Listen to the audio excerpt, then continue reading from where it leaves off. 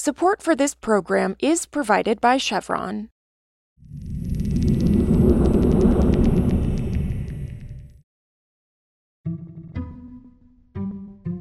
This is Politico Energy. I'm Nirmal Malaikal.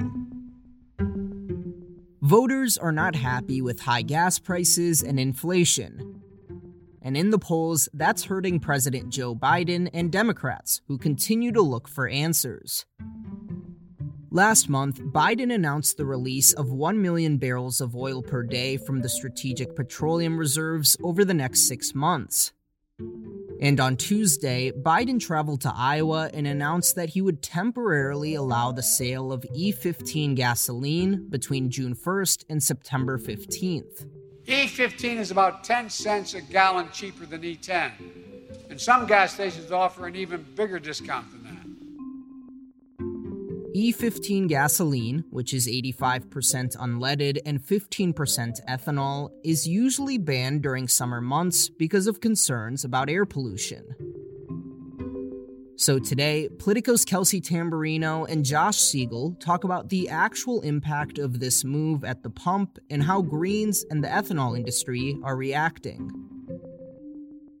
It's Wednesday, April 13th.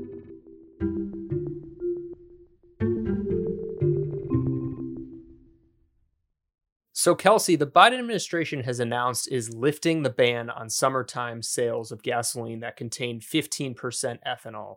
So why are they making this decision right now? Yeah, so the administration is making this decision in response to the high gas prices that have been spurred by Russia's invasion of Ukraine. Largely, this is seen as a win for the biofuel industry, which has been asking the administration to take this step after a court last year vacated a Trump administration move to extend E15 year-round. Right, yeah, and at the same time, I know this release is coinciding with some inflation numbers that aren't great for the administration and Democrats. Inflation at its highest since 1981, the Labor Department said. So do you expect this move to actually significantly increase fuel supply and reduce prices for Americans? As we know, energy prices are a big component of inflation. What this move is really designed to do, I think, is to give consumers options. I think that's the talking point that the administration has really relied on.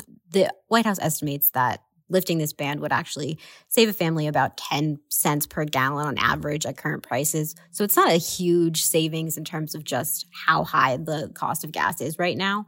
But the other part of this is just that E15 is really only available at about over 2,300 stations across the U.S., which is a fraction of the overall gas stations in the country. Largely, that's the Midwest. So this is a benefit, again, to the corn industry.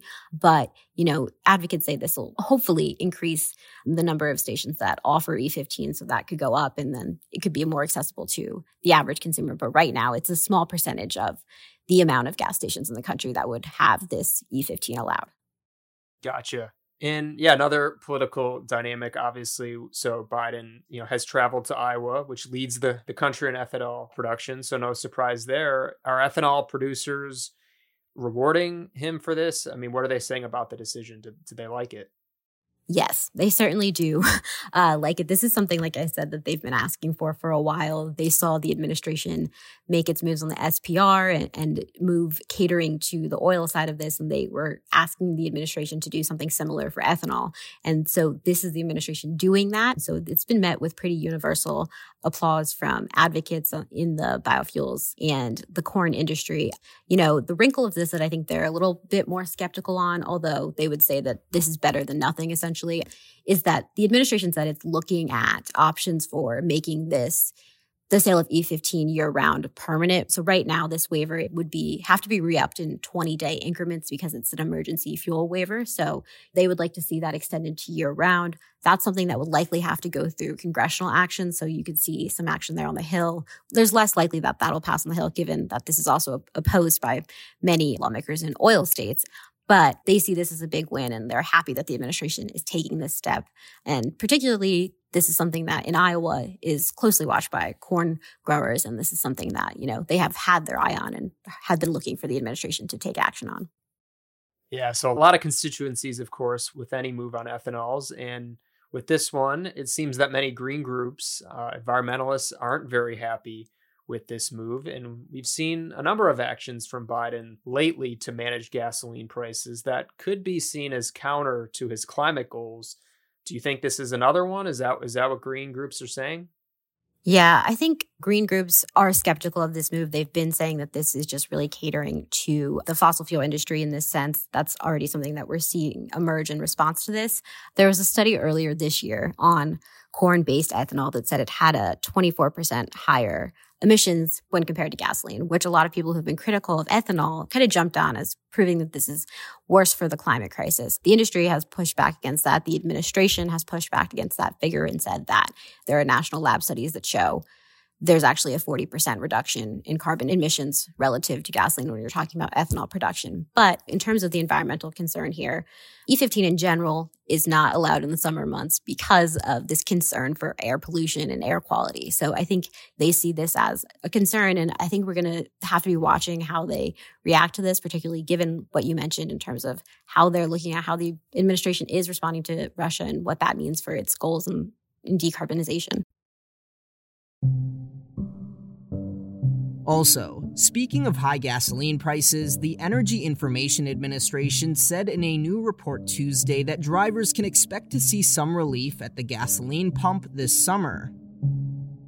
But prices won't slide back to levels seen last year as crude oil prices remain high overall. The agency forecasted that a gallon of regular gasoline will cost about $3.84 this summer. That's down nearly 50 cents from the record high prices in March and down about 25 cents from the average price at the pump on Tuesday. Still, the EIA noted that their summer projections will be the highest prices for the summer driving season since 2014. For more news on energy and the environment, subscribe to our newsletter at politico.com/morningenergy. Some of the music in today's show was composed by the mysterious Breakmaster Cylinder. I'm Nirmal Malaikal, and we'll see you back tomorrow.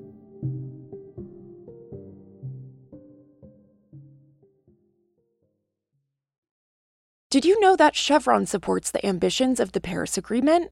In fact, they've even tied their executives' compensation to lowering the carbon emissions intensity of their operations. Because it's only human to help power a brighter future. Learn more at chevron.com/lower carbon.